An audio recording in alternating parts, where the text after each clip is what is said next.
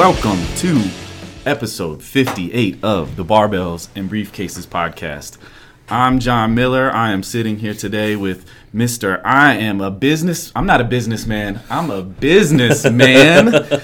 Exclusive Nick Saka. What's going on, man? What's up, everybody? How you guys doing? All right. We're over here cruising, man. Look at this, episode 58. Episode 58. Keeping the consistency coming. We have had a hell of a morning already today. Yeah. This has been a great, awesome day already. We started off today with the gym session. After the gym, we went down to the sauna. Then we went outside and tanned a little bit at the pool. Gym tan and laundry. We had the Jersey Shore morning. And then we capped it off with a cold plunge. Yep. At your place. That was my first time ever doing a cold plunge. You did good too. Talk about why you started to have a cold plunge in your house. Yeah, man. No, I'd love to talk about that. So I got a cold plunge because I'll never forget it. One time we were in Mexico. We were in Cancun. Me and Will and Fody and my brother Adam. And I'll never forget it. Like, this is a long time ago, maybe 6-7 years ago, before I ever opened up my insurance agency. I actually had no business being in Cancun because I was broke. I quit the bank prematurely to go be an entrepreneur, and this trip was already booked while I was still a banker. And so I had no business being there. I'm broke as a joke, and we go out and we get hammered one night. And it's the next day, and we go to the sauna where they were going to allow us to just check the sauna out. Like a spa. The spa? Yeah. I'm sorry, the spa. And they allowed us to check the spa out without actually having to get a massage, and they were going to allow us to use the amenities. And so I'll never forget it. We go to the sauna, and so mind you, I'm hungover. I'm hurting this day. We go to the sauna. We sweat it out. There is a jacuzzi and then a cold plunge. And I'll never forget, after sweating it out, jumping in the cold plunge, I remember oh my God, my hangover's gone. This is amazing. This is miraculous. That first cold plunge, how long did you do it for? Oh, it was just in and out. I mean, it was just and then we jumped right back into the jacuzzi. Oh, wow. And then you see this guy named Wim Hof come around, and Wim Hof is a huge advocate for cold water therapy, and he holds a Guinness World Record for being underwater in ice glacier type water. And so he speaks on the benefits, how it reduces inflammation, it increases blood flow, and it's like a dopamine spike. You feel amazing afterwards. Right. And I know that every time I've ever jumped in extremely cold water, you do get out feeling amazing. When you go to the California beaches, jump in the water, you feel incredible afterwards. And so I've always just gone off of that feeling. And when I watched Tony Robbins, I'm Not Your Guru, I saw him have a whole little cold, a little underground kind of cold plunge where it's just circular enough just for his body. And so that kind of inspired me, and I just wanted to get one of my own. And so now I just try to do it after my workouts. And you feel amazing afterwards, right? Right. Oh, so today was my first time doing it. I've seen a lot of big Instagram influencers. I've seen Joe Rogan. I've seen Wim Hof. I've seen Joe Rogan talk about Wim Hof. Mm-hmm. And I had a few different guys pop up on my TikTok. Usually it's guys in Wisconsin or really cold places that just will have a tub outdoors in their backyard, and they'll take the big hammer and crack at the tub. Must be nice. And then get in the tub after they crack it open. But so I've seen a bunch of guys use it, so I think the reason why today I did probably better than you guys thought I was going to do is because I've seen enough to know that you have to be calm, you have to focus on your breathing. It's more of a mental exercise than anything else. I knew it was going to be really, really uncomfortable. I did not expect it to hurt as much as it did. Yeah. I didn't expect to feel the pain in my hands like I did, but from the outside looking in while I was doing it, I'm sure I looked very calm and very almost at peace, I could have done it all day. You look like you've been even there though before. On the inside mentally I was fighting all kinds of battles and struggling and and that all came out as soon as I got out of the tub. But I will say I don't know about the physiological benefits of it and whether or not the health benefits are real, but what I do believe after doing it, especially now, is about the mental exercise of it. Mm-hmm. And I kind of feel the same way about the sauna as well. As I'm not sure what translates like health wise to Right. me being in the sauna, like, but I do know it's a mental exercise for me, and Yeah. that's what I treat it like. So, like with the sauna, it's if I can make it 20 minutes, and if I can force my mind to endure that 20 minutes, I'm good. Yeah. Same way today. Like I just focused on my breathing. I focused on all the things that I was supposed to, not moving too much, relaxing, being in the moment, just listening to you tell me how much time I had left, and almost focused on nothing else but just being present. And that mental exercise of allowing myself to be uncomfortable and allowing myself to be calm enough to be okay being uncomfortable and to fight through it, being able to be mentally strong enough to do that was almost more valuable than any health benefit. It's training my mind to overcome like situations where I didn't want to be in. Right. Which is a life lesson in and of itself, is being able to do things that you aren't comfortable doing and do it anyway. Yeah. Because a lot of people get so comfortable on their phones, they get comfortable, sitting on a couch, and we are so accustomed nowadays to comfort and dopamine hits just so easily that doing things that are out of your comfort zone, that force you to change, that force you to grow, that force you to fight can't be a bad thing. It's a good thing. It's kind of the same reason why I want to do like, even though I did a marathon last year, I really want to do an Ironman. Even though the marathon was miserable, like I hated every part of it. You have not said one good thing about this marathon. The marathon was terrible, and I was hurting for like 2 weeks. But there's something that gives you life by doing stuff that like sucks, and for some odd reason, I want to do an Ironman now. Yeah, which is a marathon.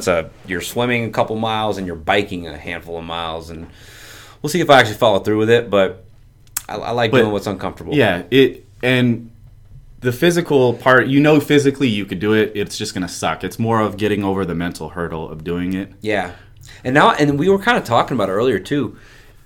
Now you know why they put Navy SEALs and some of these military people through these the hell weeks workouts. Yeah, like I've seen these videos where they're like locking arms and they're sitting at the kind of the base of the ocean and letting the tide just hit them over and over and over again until nobody breaks. And now you see why they're put through hell, because they're going to experience that in the real world, and those that aren't mentally strong, like it totally makes sense now why they put people to death. Yeah, because the people that check out immediately, that aren't comfortable being uncomfortable, are the weak ones that you don't want to be next to you in battle when things get tough. When things get stressful. Yeah. Exactly. And just like we were talking about, that's the life lesson and the mental toughness lesson that I love about doing like sauna, and now I loved what I loved about doing the cold plunge. I won't say that I loved the cold plunge. No, it sucks every single time. It sucked and it hurt. Yeah, and you feel your bones like just... Yeah, my first movements to get out, like my legs like almost locked up. They felt numb.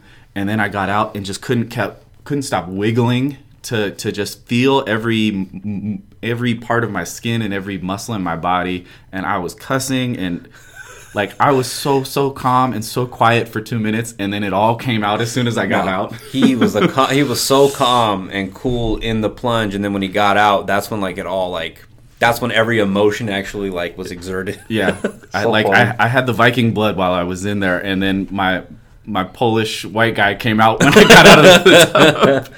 Man, but that was cool, man. So highly recommend it. If you guys, another time I was exposed to it was here in Vegas. We have a hike called Gold Strike Canyon. Yeah. And there are a bunch of hot springs all throughout like the hike, and it's like warm water, and at the very end there is water that's in a river, and it's the Colorado River. Mm-hmm. So I'll never forget, I decided to jump into that water after experiencing nothing but warm water, thinking that this water might have been warm. Mm-hmm. And there's a video of it when as soon as I jump in, as soon as my head comes out, I'm like, this one's cold. I'm like, this one's cold. And I start like swimming to the rock. Yeah. But talk about a shock, because you weren't expecting it to be cold. Right. But it feels amazing, man. Like, It's I don't again, like you said, I don't really know what benefits there really are. Like I can say that studies have shown that it increases blood flow and all that stuff. Kind of makes sense because your body wants to protect your organs, so everything comes in right as soon as you've experienced the cold, and then as you get out, you feel your blood slowly start rushing to everything else, and so that kind of makes sense. Yeah, 1,000%. But I just go off of how I feel, and I feel amazing as soon as I get out. Yeah. So hey, that's what we do. Yeah, we recommend giving it a try. It was a fun experience. I'm glad to say that I did it. I would do it again, not happily, but I would go through that mental exercise again for sure. Especially if you're feeling achy or if you gym a lot. Yeah, that's it helps. Oh, by the way, not to turn this into a sales pitch, but I am an affiliate now for Cold Plunge, so so you get $150 off if you use my discount code. Nice. There you go. What's the discount code? I'm not sure. I've never. This is my first time even mentioning what a it. Horrible influencer you are. I think it's NSACA 0831 or something like that. I'll double check it. We'll put it in the show notes. There we go. Cool. All right. So now we'll get on to today's topic. We also had dinner last night with Fody and Randall, our two buddies, in Barbells. And we touched on a couple topics and had a great 3-4 hour conversation. And we wanted to kind of retouch on a lot of them because they are relevant to today's modern atmosphere. They're relevant to anybody that would be interested in listening to this podcast. First topic today, what is a legacy to you? Yeah, to me, I've never actually defined it. But, when I think of legacy, I think it's something of what we pass down to the next generation. My initial thought is it's your family. Yeah, what you're leaving to your family. What you're leaving to your family, your last name. Especially as you start to build all these businesses and things like that. Like, I'm sure you're thinking about, what am I leaving to my family, for my kids and my kids' kids and every Saka after me that's going to come after me. Yeah, absolutely. So, yeah, my first thought is like family and kids. But as we talked about it last night, the question I asked was, hey guys, did you guys know your grandpas, like your grandfathers? And all of us were like, well, I kind of knew one. The other one died before I was even born. And that was like the same thing with me. Like, yeah, that was my story too. Yeah. For me, it's, my dad's dad died before I was born. Although I'm probably more proud of him never having had a conversation with him than I was my grandfather on my mom's side. Who the only conversations I remember were him teaching me how to play cards, because he was a pit boss and a gambler and just a shiesty funny dude, rebel, yeah. But my dad's dad was a boxing promoter here in town. He's a lifetime businessman. He was a boxer and a boxing manager when he was younger, and I've always read like newspaper clippings and sports articles about him. So he's the one that I probably have the most pride in. Okay. But at the same time, I never had a conversation with him. He didn't pass anything down to me other than those memories of seeing him and my dad with like Muhammad Ali and big boxers, and knowing that they ran like the Tuesday night fights at the old Silver Slipper here on the strip and shit like that. Yeah. But other than that, like, I never knew the man. I never my grandparents didn't have that much effect on how I'm living today. Right. So, which poses a question is, should we be as concerned about, adding value to them, knowing that, to your bloodline. Yeah, to the bloodline, knowing that, things are going to be watered down. Like, after our kids, like, we might teach our kids all these great lessons. Some of them might use it, some of them might not. And again, I don't even have kids yet.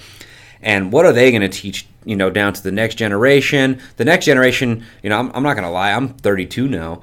By the time, I don't know if I will see my grandkids at this point, because, it's getting to that sketchier age. Getting to that older age. And, yeah. So it makes you wonder, should I care about them that much? And, when people are born into money and things like that, it's like, are they going to be good with it? And this, and that. Yeah. Which poses the question, should I even care or put it in my wills and my trust that I want them to have anything someday, because are they going to appreciate it? Are they going to use it? Or should I just donate it to a cause that I feel strong about? Or, so on and so forth. Mm-hmm. And then we think about the people, we were talking about this last night. Should we make the decision to focus more on the people that we're directly impacting, like people in your business, or if maybe you started a community, maybe you should focus on them because you've attracted them. They're going to listen to stuff that you say. They're going to use it. And they're more likely to live by the values that you've been preaching about too. Yeah. And so is that legacy? And then we talked about Steve Jobs. Is Steve Jobs going to be remembered more by his family or more by Apple? Yeah. And we were like, we all agreed, Apple. Yeah, Apple is the legacy of Steve Jobs, not whoever Steve Jobs' kids are.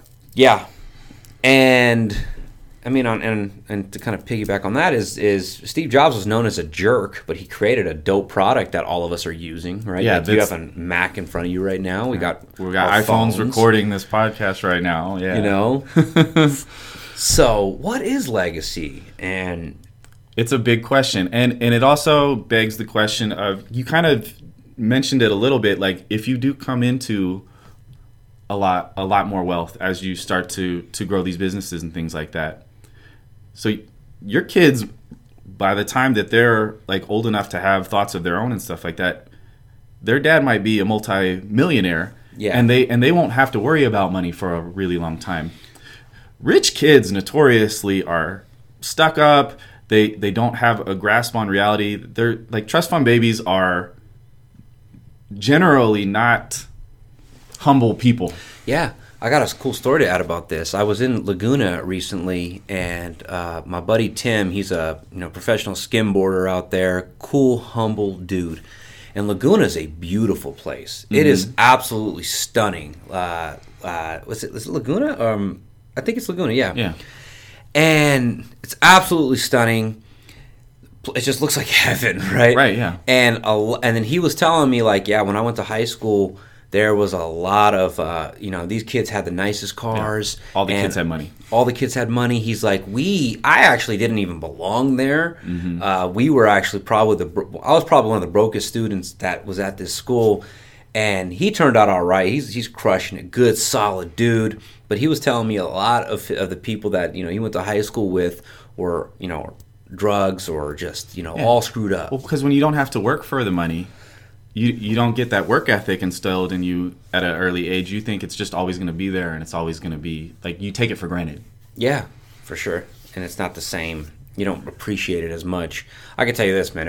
I appreciate every dollar. Every. Yeah, you're still pretty frugal. Yeah. I'm pretty. I kind of throw money at my business. Like I throw money at my employees. Like with experiences and groceries and energy drinks. Like I try to be smart with. I meant the right frugal things. with yourself. I would agree. Yeah. Like you don't buy the nicest clothes. You don't go to like a lot of fancy, like. I eat nice. You eat good. I eat good. Yeah. Yeah. But I wouldn't, like, you don't flash your money a lot. Nah, I still dress very, I don't think I dress that nice. Yeah. You're not wearing like a chain. Yeah. I don't have a Rolex. Yeah. You don't have $1,000 on your wrist or anything like that. Yeah. So here was another question is, just because we don't know our grandparents and our great-great-grandparents or great whatever, mm-hmm. Is the game changed now that we have social media? Well, that's part of it, because there's going to be videos of you for the rest of time doing this podcast, and like for as long as Instagram's going to be around, like there will be video. Your profile will be there, and so anything you keep up there, your kids will be able to see. Able to see it, yeah. And I think it does change the game a little bit. Yeah. It does make you kind of want them to be able to find you and, that was my grandpa. Like, for sure, yeah. You'll have something more to be proud of. Like I was just talking about with like my grandfather's like newspaper clippings and things like that, and pictures. Now we have movie pictures, we have audio clips from podcasts and things like that. So any relatives or anybody interested in like what we were like, 10, 20, 30 years from now will still maybe have a way to look back and see the type of people that we were through this stuff. Yeah. So I think it does. It does help a little bit. But I still believe I choose to focus and to surround myself and to make that focus more of helping people in my lifetime versus leaving a legacy to some kids I might not even know. Right. I'd rather make a difference in someone's life that has found me or come to me, and those are the people I want to work with. Right. Well, let me put it to you. So, do you feel like your employees and the people that reach out to you through social media and through your YouTube and things like that, they probably live by values that are more closely aligned to yours than a lot of people in even your own family? Absolutely. The people, that's why like masterminds are so important, because like I was just at one and you realize, damn, I'm not crazy. Like there are people that go hard in the paint, that just live in different parts of the U.S. or different parts of the world, and I'm not alone in this. There are people that are wired just like me, that are crazy enough to spend 15 grand or 10, 5, 10, 15, sometimes even 25, 100 grand just to be a part of a group. Mm-hmm. That's kind of stupid. If you really think insane. about that, it's insane. If you think about that, it's kind of dumb. It's kind of dumb, but you're also realizing the insanity of it too. Yeah. But I like those. I like being around those type of people. And yeah, the people that find you via the internet and stuff like that, it's cool to connect with them because they're actually probably going to use whatever information you give them. You know, right? They're more on your frequency. Yeah, and they're more open to learning. Whereas, I'm sure for a long time, a lot of the people in your family thought you were insane for all the crazy thoughts that you had. Like they didn't think that you were going to get as far as like that. Eventually, most people think eventually somebody's going to fail and they're going to fall back into like a normal thing. Yeah. Yeah, for sure. But at some point, I think you just stop surprising them. Like my mom, now she just believes anything I say. Like, you know, which is cool because I'm like, that's gonna happen, you know. Right. But legacy is an interesting topic, and I think I firmly believe that I'm still, and I know you are too, still in our building phase, accumulation phase. Yeah. I know that materialistic things aren't the answer. I know that. 1,000%. But I still want a Ferrari. Yeah. Like, I still want to see for myself. I still want to see for myself. Right, yeah. So, but there is a shift. I just interviewed a guy that he's, 15 years into the insurance business. I'm only 5, and he's telling me, like, I'm in my give back mode right now. I'm in my give back phase of my life, and hence I'm focused on my 6 kids. That's why I'm doing this podcast with you. Yeah. I'm willing to share all my gems. Most people aren't going to do nothing with it anyways. Yeah. And I'm in my give back phase. Yeah. I saw this Dalai Lama quote yesterday that was talking about kind of like a similar thing where most people nowadays, value things and don't build up people. Whereas you should be building things and valuing people. Yeah. I've heard that a long time. Well, that's deep. Yeah. No, I thought it was use people. Use people. Most people use things and yeah, and value people, whereas nowadays they value things and use people. Yeah. That was the quote. Super deep. Yeah. But yeah, the bloodline versus like leaving a legacy of what you built and what you gave to the world. Yeah. is definitely an interesting question, and the right answer is probably somewhere in the middle, where like you want to leave this plane, leaving the people that are closest to you and the people that are related to you in the best way possible, and making sure they're taken care of. But also, there's plenty of other people out there that you could give a lot to as well.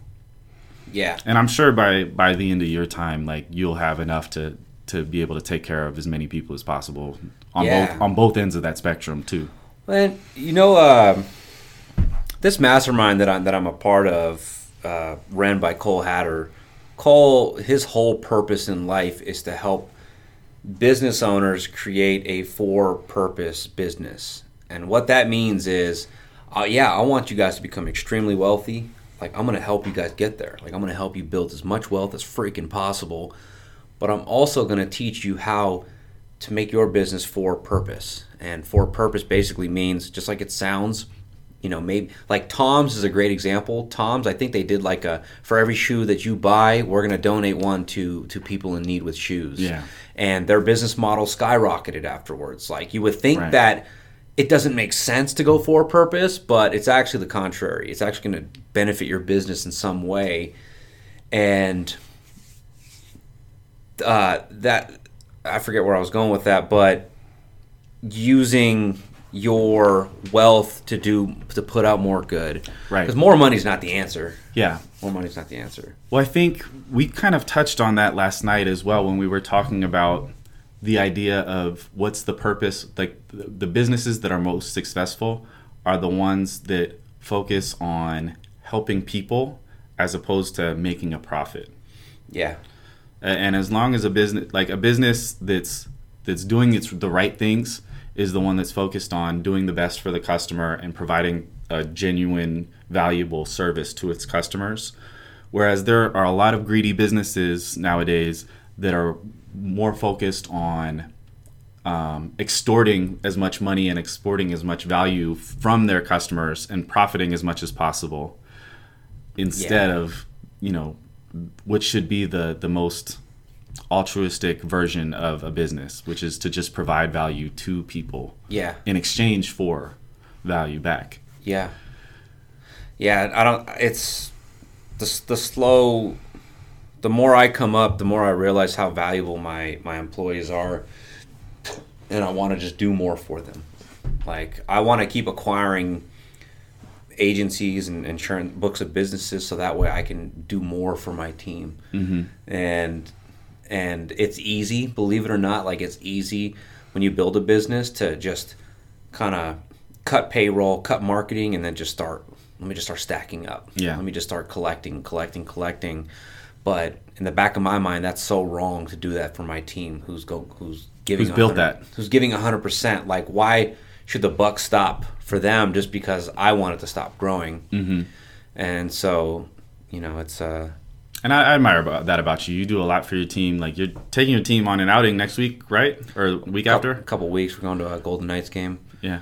We broke a record. And when I look at, so like this leaderboard just came out and we were like crushing it. We destroyed it in March, and we led 3 states, Nevada, Idaho, and Oregon, in sales by a lot.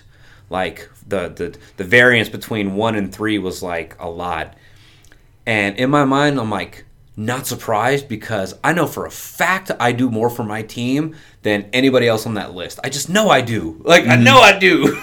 Right. And even when I posted it on Facebook, and I took a moment to be grateful for it, and I couldn't do it without highlighting every person on my team that has made that happen.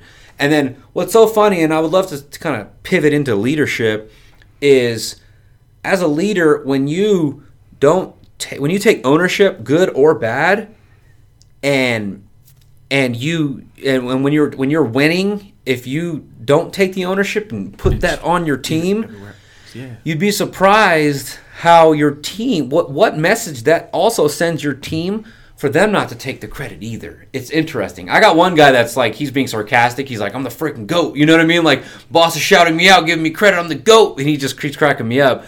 But my sales manager, when he reshared the post, he's like, I wouldn't be here without you without the example that you set, sir. And so I'm like, oh, that's cool. Like, it's. Yeah, he's deflecting it right back to you. What a great leader he is. Right. You know what I'm saying? Yeah. And to really focus in on your team and the people that help you get to where you're at and stuff like that. Yeah, I would definitely say that the best leaders are the ones that defer as much credit when things are going good and take as much of the blame off of the people that are under them when things are going bad. Yep.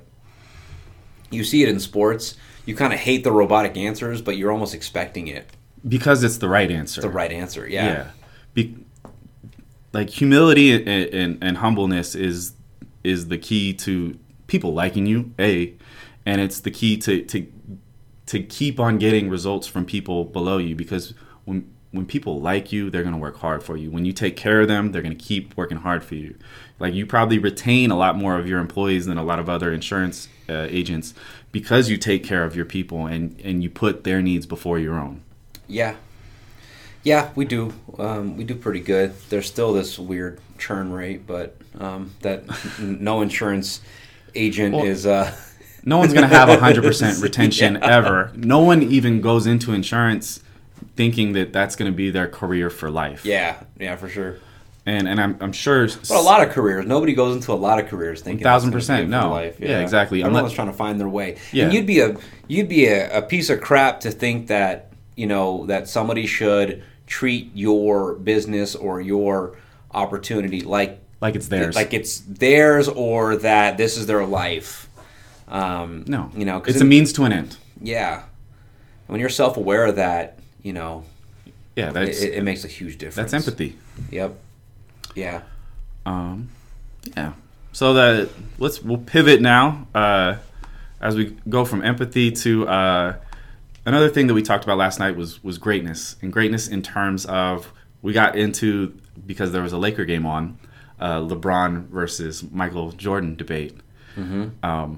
My instinct and my belief, having lived through, like, I was 8 years old when Michael Jordan, or I was 6 years old when Michael Jordan won his first title, and I was 14, 15 when he won his last title. Not even that old. I was maybe 12 years old when he won his last title. Is Michael Jordan's the greatest athlete ever. No question about it.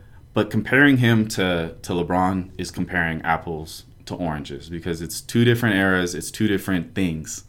LeBron must be appreciated in his own way. You've kind of been a LeBron hater for a long time, or for the last couple of years, for a lot of different reasons, which aren't like wrong things, because you could find a million clips of LeBron James on the internet loafing it on defense, being a bad-ish teammate. Yeah. And not taking plays off and not doing the best things.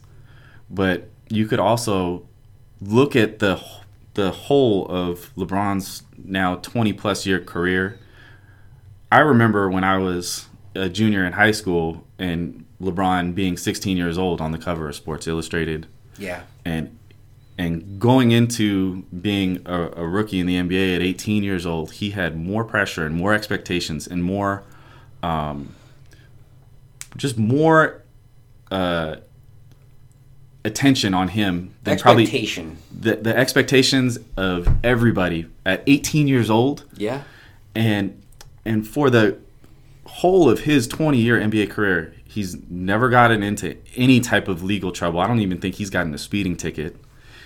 He married his high school sweetheart, has had a bunch of kids with one woman, posts his kids, takes care of his kids, takes pride in his kids, is always at his kids' sporting events as much as he possibly can. Seems like a great dad from the outside looking in, and takes a lot of pride in his children and is a very present dad in their lives. Yeah, has never been accused of adultery or anything crazy. Nothing. Yeah. And, you got to give it to him. And other than the decision, which was probably, in hindsight, the bad way to handle leaving your hometown for another team, he's had a great NBA career. He's won, 4 NBA titles. He's had 27 points, 8 rebounds, and 8 assists every year for 20 years, and been MVP multiple times, won multiple titles, been a great leader. He's never been like a selfish, like, I'm going to get my scores, I'm scoring in, and fuck all my teammates. He's pretty much been liked by a lot of his teammates and been a fun, happy guy. So I think he's going to be appreciated when he's gone. It's hard to appreciate greatness while it's still like around. Yeah, and in the social media era, it's hard to. Everybody always wants to compare everybody between the different eras and things like that. So I'm just saying LeBron's great in his own way, but comparing him to MJ it's hard. It's not realistic to do, because that's two different times and it's two different. Are people really comparing him? Like, of course, there's. I would agree. I would argue that, me not being a huge basketball fan, that the majority of people that semi know basketball like me know that MJ is the greatest. Yeah. Well, I will say if you talk to anybody that was born 1998 or later, they all think LeBron's the best ever. LeBron's the GOAT. Yeah, that makes sense. It's the same reason why people 98 and older, born in 98 and older, would say that Tupac and Biggie are overrated. Right? Which it's like is the crazy. same. It's Yeah, the same yeah. stuff. Yeah, But they never really listened to them, and Yeah. and those guys are listening to the new generation. So, and they think that they're good. Right. So, yeah, it's the same stuff. And then, and then there's the argument that Kobe should be in that conversation too, which I don't think he is as much. I think a lot of people don't put Kobe in that category, but Yeah, a lot of ESPN lists barely have Kobe in like the top 10 all time in the NBA. yeah, which is crazy. But And I see both sides of it. Like Kobe, multiple time MVPs, five or six NBA titles. yeah, Three with Shaq, two with 5 rings. 5 rings, and 2 with Powell. So, and all like the 81 points, one of the most competitive people on the planet. People just loved his I can't say his work ethic was second to anybody's. No, he was a psychopath when it came to preparation and beating anybody and everybody that was in front of him. Yeah. Like you can find TikToks and videos of podcasts of NBA players talking about going into thinking that they were getting up early and going to the Lakers practice place, and Kobe was already done with his workout because he had started at 4. Right. And then doing their workout and coming back in the afternoon, and Kobe was already done with his second workout. Yeah. Yeah. So yeah, Kobe's got his own level of greatness. I don't know if he's top 5 or top 10. Yeah. But he's just another one that's hard to compare because he was in between those two eras as well. Yeah. But when you compare Jordan to LeBron, I don't think on the court anybody will ever compare to Jordan. And this is just me, again, semi-knowing basketball. But when you think about off the court, depending on which scope you're looking at it, as an entrepreneur, Jordan might be the greatest all around. But as a human, Right now. As a human, Jordan wasn't a good person. He's a notorious gambler. He wasn't nice to people. Like, I heard he sued a grocery store for using like a poster of his in one of their promotions. Yeah. And he sued them, and they went out of business. And it was a grocery store in Chicago. I don't know if it's true, but it kind of sounds like Jordan would do that at the same time, So he's a shitty owner and a shitty GM, that's for sure. Like like the Bobcats and the Hornets have never been good. I don't even hardly think they've been in the playoffs even that often. But I know that I gave him a hard time for giving up on plays and giving up on stuff. But then it occurred to me that if there was a camera following me around in my 5th year in business, I could tell you this: I would not impress you. Like sometimes sometimes there's days where I wake up and I'm up early. I'll be up at like 7:30, and I can go to the office and I can go jump on my morning huddle, but I'm just gonna do my morning. I'm just going through the motions. Going through my morning. I'm just waiting until I feel good enough to go. Yeah. So you're saying that's the equivalent of like you taking a play off and not playing defense as hard as you 100%. I totally had a new empathy for Bron giving up on plays. 18, 19 seasons in, because it's just like we're probably. Yeah. The weird part is, the plays he would give up on were like in the playoffs, and they were like important games, and that's why I'm like, all right, that's weird. Like, you can still, like, I know it's a long shot, but you should still give 100% because your teammates are watching you. Mm-hmm. In a regular season, I get it, right? You're eliminated. 82 games. Yeah, regular season. You might not make the playoffs. Cool, I get it, right? But when you've been at the peak, the highest level, where you've played in Game 7 of the NBA Finals before, it sometimes might even be hard to get up for like a first round playoff matchup too. Yeah, maybe. Maybe.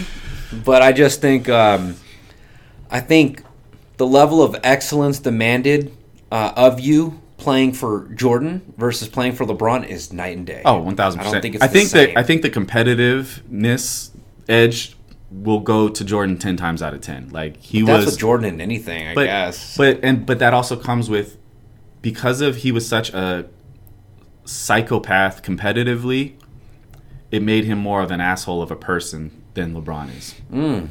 Interesting, because they do. Because those two ideas do. go opposite of each other. Because when you're that competitive and that like crazy about winning, Yeah. you're gonna take it out on your teammates when they aren't as competitive as you are. And that's why Steve Jobs was considered an asshole. Because 1,000% the same way. The way your expectation, he was holding. It's a fine line, dude. It's a fine line of holding your team accountable to high standards and making sure you're not a dickhead. It's a very hard. It's a dance. Yeah. It's hard to lead from the heart, but to also See their perspective of it too. yeah. It's a hard line to dance. Yeah, for sure. It's an interesting thought to kind of stew on for a little bit. That the way you have to, like you said, have standards and hold people to be accountable for their actions and expect the best of them, while also understanding that they're human beings and they're not gonna have their best day every day. Yeah. And they're not gonna want to try hard at a job that isn't their passion at all the times. Yeah. Well, for sure. And I'm sure there's plenty of NBA players where basketball isn't their passion, but they were born 6'9" and athletic, and so they're maximizing the amount of time that they have to play this sport and make millions of dollars, but they would much rather be doing other things that have nothing to do with basketball. Right. You got to imagine it's like making it to the league is one thing, but once you're in there, I think everyone's purpose is always ringing in the back of their head. I don't care what industry you're in. Like, for me, I'm becoming highly successful in the insurance industry. Mm-hmm. I know for a fact this ain't it for me. So self-development is your passion. Could you imagine, making it to the league and you're like, I'm here, but it's underwhelming. I'm not gonna put in as much work as Kobe. Like, right. I don't want to be as great as Kobe. Especially if you were good. Especially if you were just naturally good enough to get a $50 or an $80 or $100 million contract. Yeah. Like, how much? Like, would that push you to live up to that contract, or how many people would know that they have that much guaranteed and then be like, I'm gonna go live it up and celebrate with my family and like I won and just check out. Yeah. Yeah. Absolutely. Or. But that's not wrong either to do that. Yeah. I mean, these businesses are going to do what's best for them. These owners are going to do what's best for them, and the players are going to do what's best for them. Yeah. And you can't even be mad at it. Yeah. You can't be mad at it. And then how much they care about their basketball legacy is up to them. Yeah. Although I would say, if you're in the league, like, it's such a small window. It's a shame. It's a shame for you not to give 100% in those 10, 12 years or however long the average career is. Mm-hmm. You ought to give it 100%. Yeah. Yeah. Like, but in the grand scheme of things, a 10 to 20 year basketball career, in a 75 to 100 year life, when you have family members and other passions and things like that, it's a small portion of it too. Yeah. Yeah. So it just depends on the person. Yeah, you can't expect, for sure. Like, there are going to be psychopaths that want to be the best ever at it because they love it and they would do it if you didn't pay them. Mm-hmm. And there's going to be people that are only there for the paycheck in every field. No, 100%. Me and my sales manager, when we talk about my team in terms of, when I'm interviewing people, or if I have him interview somebody, I say, star player or role player? What do you think? Mm-hmm. What would you classify them as? Oh, totally a star player.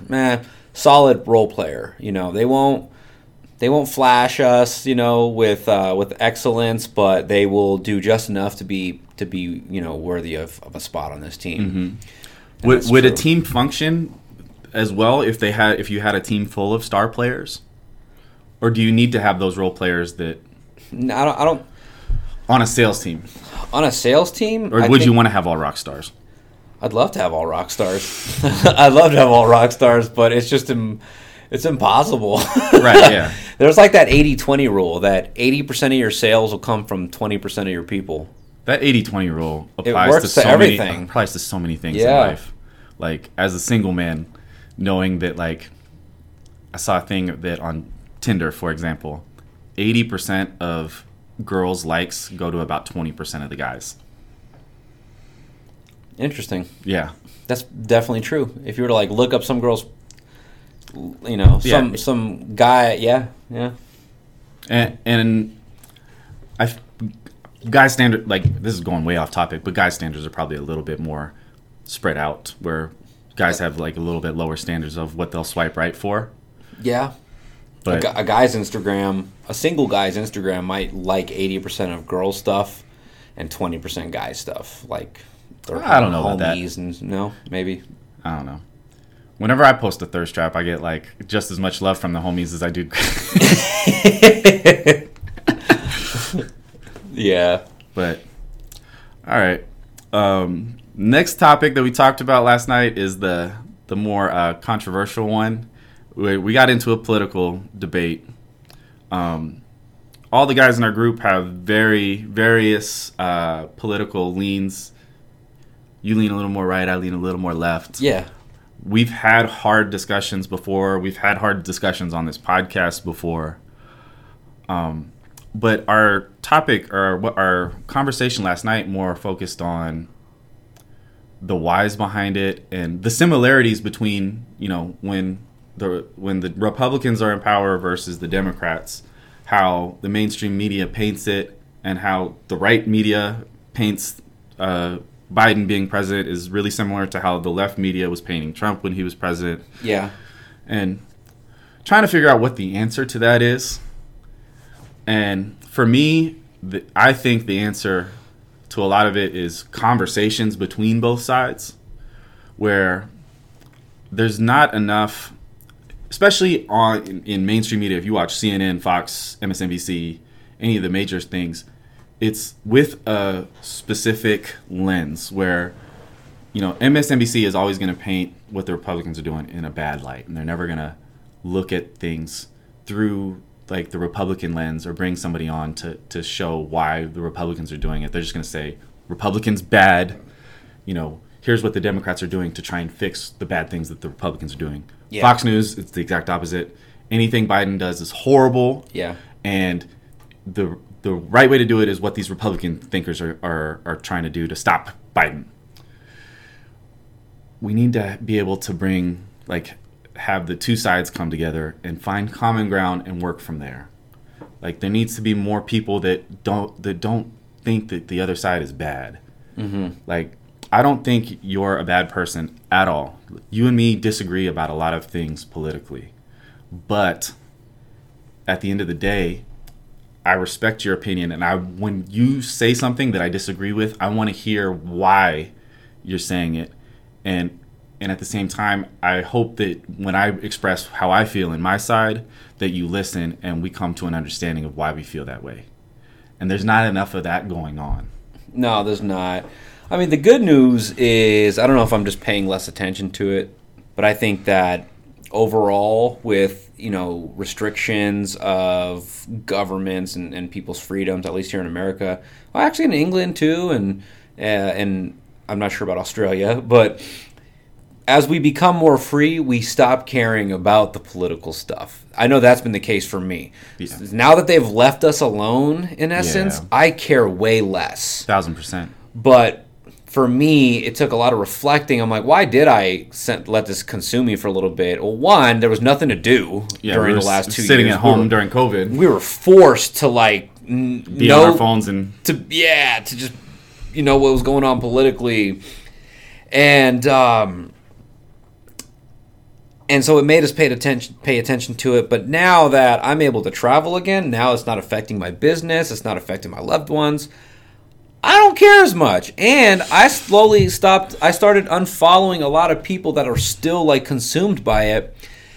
And the reason, and first off, let me agree with you. I mean, we've had multiple conversations about things politically where you've gotten me to kind of soften my stance on something because I'm like, I didn't see it like that. And as we know, the Instagram and the social media algorithms only cater to what stuff you agree with, what you agree with, and some stuff, if you probe a little bit deeper, and if you just like maybe if you see a meme, right, that says one thing, and if you Google it or YouTube it just to see like what actually happened or what was said, then you would come to find that, whoa, this was completely altered.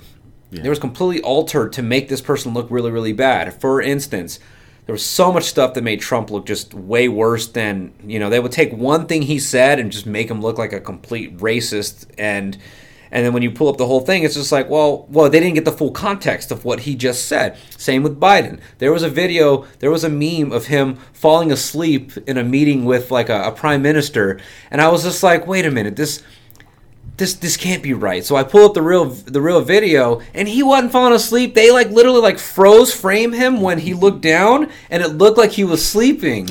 And I was like, this is bullshit. Like this, like he didn't fall asleep. Like, and so they just literally took Sleepy Biden or Sleepy Joe, and they completely, and so it's all just corrupt, and you can totally fall a victim to it.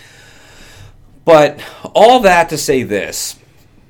I read this. I've been reading this book, and it goes on to say that instead of getting so riled up about what's going on politically and getting upset about it and letting it control your emotions and letting it just really truthfully, like, is anything going on politically a part of your reality? Not all the time. Like 99% of the time, it's not.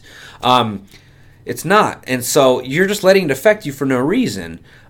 Will it turn into something later? I don't know. Maybe. But it's usually out of your control anyway. It's no matter what, it's out of your control. And so this book was saying, just instead of looking at it with animosity or just strife, I think that's a word, look at it and be grateful for our politicians. And it sounds weird. It sounds like why should I be grateful for it? Just be grateful that we have this justice system. It's not perfect, but be grateful that we have all this stuff in place and these politicians and police and all this stuff, because it allows us to focus on the stuff that we want to focus on and that we are truly passionate about. And again, some people are passionate about politics, but focus on that. Because without these politicians, without this, things would be chaotic. There would be chaos. There would be no order in the world. There would, Yeah, we have systems in place. Yeah. So be grateful for it, and just know that if there is massive corruption going on, it will see its way out. Yeah. If there's a leader that you disagree with, and if there's someone that's truly, bad, or that you feel isn't doing their job or doing the best job that they could for their county or their state or their country, they all have term limits here in America. Like, it's always going to come to an end. Nothing will be forever. And good will prevail. Yeah. Good will prevail. And, and after after really taking that in, it just made me, even though as upset as I was about Trump not getting reelected and how I still fail to believe that Biden is the most popular and the highest voted president of all time, I still think I think there was definitely something corrupt going on there.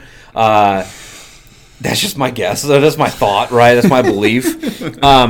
I believe that he was meant to leave for a reason. He was meant to not be reelected, and Joe was meant to be here for whatever reason. Yeah. And Joe, it's a really good chance that he's not going to be reelected, and whoever's going to come in replacement is meant to be there. Right. No matter who the heck it is. Yeah. It's just, and we're not going to like the next person either. There's going to be a large percentage of the population that doesn't like the next person that's in charge either. 100%. And that will be just as temporary as the last 2 years or the 4 years before that and the 8 years before that. 100%. So it's a very stoic, like that book. What book was it? What was it called? Do you remember? The Science of Getting Rich. Okay. And I don't know what, but that's one thing that really stuck out to me. Yeah. It's really just like kind of mindset training on focusing on important stuff. And that's a very stoic philosophy of worrying about the things that are in control, that are in your control. And no matter what the outcome of any situation, being grateful for it, because you're able to endure it no matter what, and whatever happens, you can take that and make the most of it and make the best of it and use it to your advantage. Either way.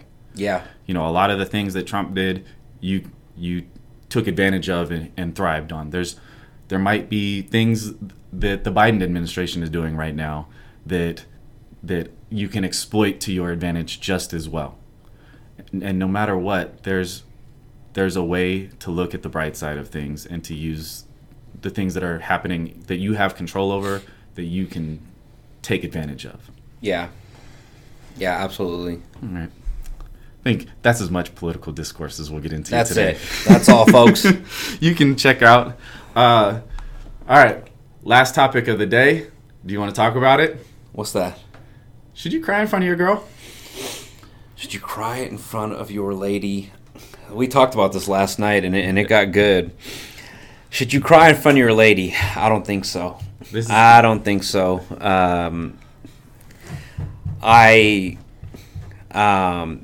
There are a few things that can make me cry, and a lot of times if I do cry, it's either at a funeral, right, or it's a loss of a loved one.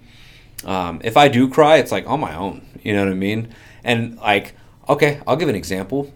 I cried after I took my mom and grandma to this orchestra concert. I left and I was like crying tears of joy, like I was just happy, overwhelmed with emotion. I was overwhelmed, like, oh my God, what an awesome night. And would I do that in front of my girl? Hell no. Like, so let's dive deeper into that though. Why is the reason you wouldn't cry in front of your girl? I don't think I cry in front of a lot of people anyways. Okay. But for my girl in particular, I just know that I know that we're supposed to be, you know, the strength, the rock of the relationship, and it's in our masculine energy to be that. And I don't think you should cry for just anything. Okay. You know? So a lot of, I'll play devil's advocate. So a lot of people would say that's like your girl should be your best friend. You should be able to be vulnerable with her and share anything with her. Yeah, and we should share everything. Does that mean you need to cry and tear up? Like, nah. Like, look at Will Smith. Will Smith looks bad. Like, and this is why Jade is walking all over him, and you know, and it's just, yeah.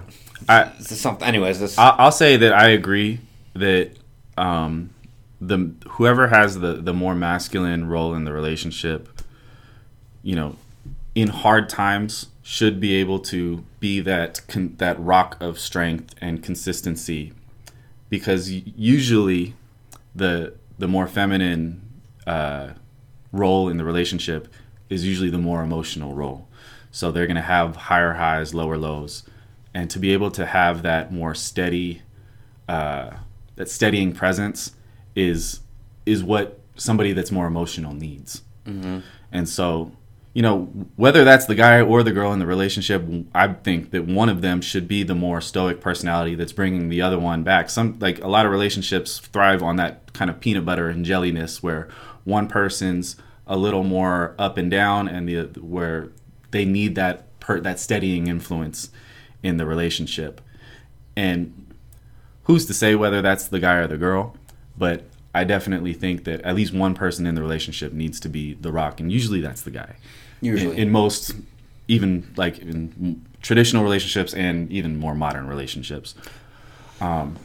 We used an example last night that, because we were all at having dinner, and if it was, say, John and three of his homegirls or whatever, and you were to be there talking about, I don't know, if I was just having a hard time at work, yeah, and I was overwhelmed and I cried about it. Yeah. And if you went up and went to the restroom, all the girls would be like, like they might say like, "Aw, poor John," but they wouldn't view you as attractive. It's not an attractive quality yeah, to stress over and be overwhelmed by like what's a more normal thing, like if it was like a workplace situation, or just to be crying about like a more minor thing. Like I cried when my dad died, but I'm not gonna cry, especially to a girl, over anything like minor. I'm not even probably gonna let them tell them a lot of the problems that I go through and just kind of bottle it up around a girl. Yeah. But all that's to say that, but I will, if I'm going through shit and I really need to let a lot of emotion out, I'm probably more likely to do it to you. Like, I'm more likely, if I'm going through something, I'm gonna call you like I usually do when I'm going through stuff and vent to you and get it all out. If you have a good therapist that you like to go to and to vent and to unload a lot of that emotion, it's not good to bottle everything up and to keep it bottled up and not let anybody know that you're going through anything. Yeah. That's not healthy. And because that eventually will explode into something to somebody, and that's not good. Yeah. So Will Smith. that might be it. Although I'm sure he's been to a lot of therapists, but now he's paying the price for unloading 10, 20 seconds worth of emotions into one little blip. Yep. Where that was deeply rooted. That wasn't just the G.I. Jane joke. No, that wasn't just because of one thing. Yeah. No, that was years and years and years of a lot of stuff going on in that relationship, right. Bottling up and then exploding. Mm-hmm. So I don't think, Now, look, if you're watching, if you're a dog lover, right, and you're watching a movie where a dog dies, right? Yeah. I mean, I'm gonna cry. I'm gonna look over at my girl and be like, yeah. Why did you make me watch this? I remember watching the movie Hachi. Yeah. And I was crying like I was like yeah. I couldn't even hold it back, man. Yeah. The ones that get to me now are any movies that have like a father-son theme. You know what movie made me cry, dude? Click. When he paused his dad, because remember he was being a jerk to his dad, yeah. And then he paused his dad and told him, like, his dad was like, "I love you, son," and he didn't say anything back. But then when he paused him, and then he's like, "I love you too, Dad," I was like, and that one, you know what I mean, affected me. Versus at the end when he's crying to his wife and he's like, "Are you gonna be there in the morning?" or whatever. I forget what he says at the end. Mm-hmm. I don't see the shows. The show, like, I didn't really care for that part, but a connection with my pops, like that one. Yeah. Everything that I've gone through with my dad passing away the last year, if I see a movie that has like a father-son theme to it, like there's this movie on Netflix called About Time, and it's about this guy who on his like 21st birthday, his dad tells him that all the men in his family can go back in time, and so he kind of uses that and like to get a girlfriend and to get ahead in a few different ways in his career and things like that, and it's disguised as like a romantic comedy, but in reality, it's more about this guy's relationship with his dad, and then part of the movie is like when him realizing that his dad's going to pass away and wanting to go back to those times in his life when he could still hang out with his dad and things like that. And that movie wrecks me. Yeah, that sounds like it. It wrecks me, knowing that me, and it starts getting me thinking about all the times when I can go back and see if I could go back to hang out with my dad for just to play catch with him and stuff like that. And hey, man, enjoy your parents, man. Yeah, it just all comes back to, enjoy the moments that you're in while you have them. Enjoy the people in your life while you have them, because we are all temporary. We are all going to die eventually. Yes. So you have to make the most of the time that you have with everybody. Yeah. I think that's a good way to end the podcast. Let's end it. And let's make the most of the rest of today. So thank you guys if you listened this far. We really appreciate you. This might be one of our first podcasts that goes over an hour. So if you made it this far, we really, really appreciate you. We're going to stay consistent. We're going to keep giving you guys great content. But thank you so much, and we'll see you on the next time. Peace.